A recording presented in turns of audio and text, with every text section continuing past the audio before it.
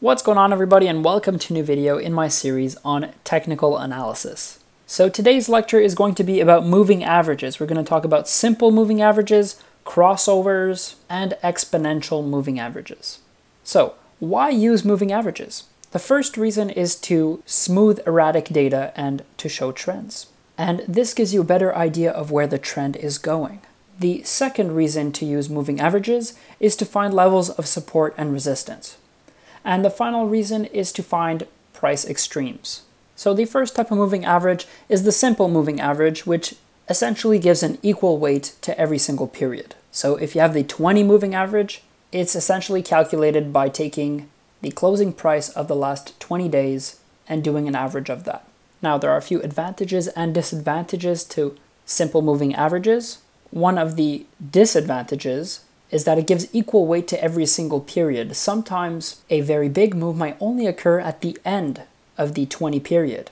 Now, even though that might be a big move, seeing as your weighting is equal, your SMA is not going to be very reactive. Now, this could be modified on a case-by-case basis, but that really depends on you and what your purpose is when you are using these SMAs. Now, I mentioned the 20 SMA, but you can also have the 50-day SMA, the 200-day SMA. In this case, the 50-day SMA is the fast SMA, and the 200-day is the slow SMA. The more periods you include into your SMA, the slower it is going to be to change its direction.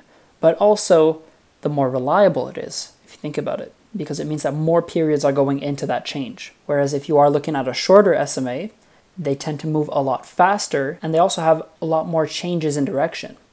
With shorter SMAs in length, unfortunately, you have a higher likelihood of getting false signals, seeing as it takes a smaller amount of periods in that calculation. Now, a popular concept in technical analysis is the crossover.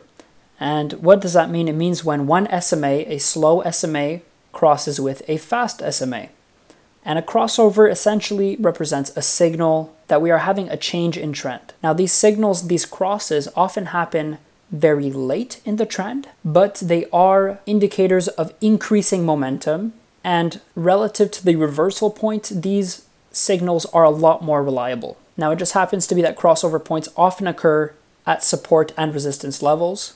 If we see a cross up, we called it a golden cross, and if we see a cross down, we call it the cross of death. And the golden cross and the cross of death, that's talking about the SPY, in other words, the S&P 500, on the 100 versus 200 SMA.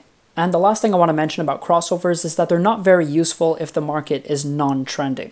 In sideways markets, you can get a lot of false signals.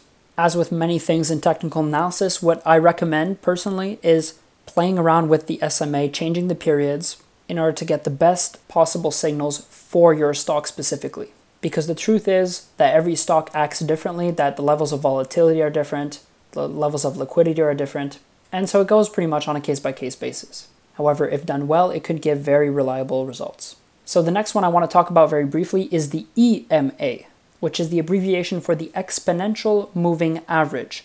So it acts in a very similar way to the SMA, except that it gives more weight to recent data, and thus may remove some biases where you might be putting too much weight on past and less relevant data.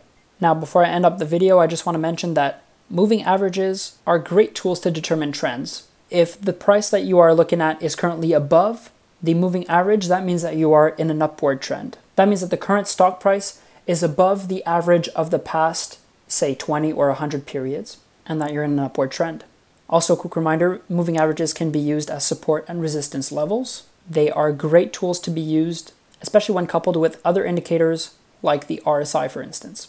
So there you go, that pretty much wraps up my video on moving averages. Stay tuned for the next one if you want to hear about envelopes, bands, channels, and Bollinger Bands. Thank you so much for watching. I'll see you in the next one. Peace.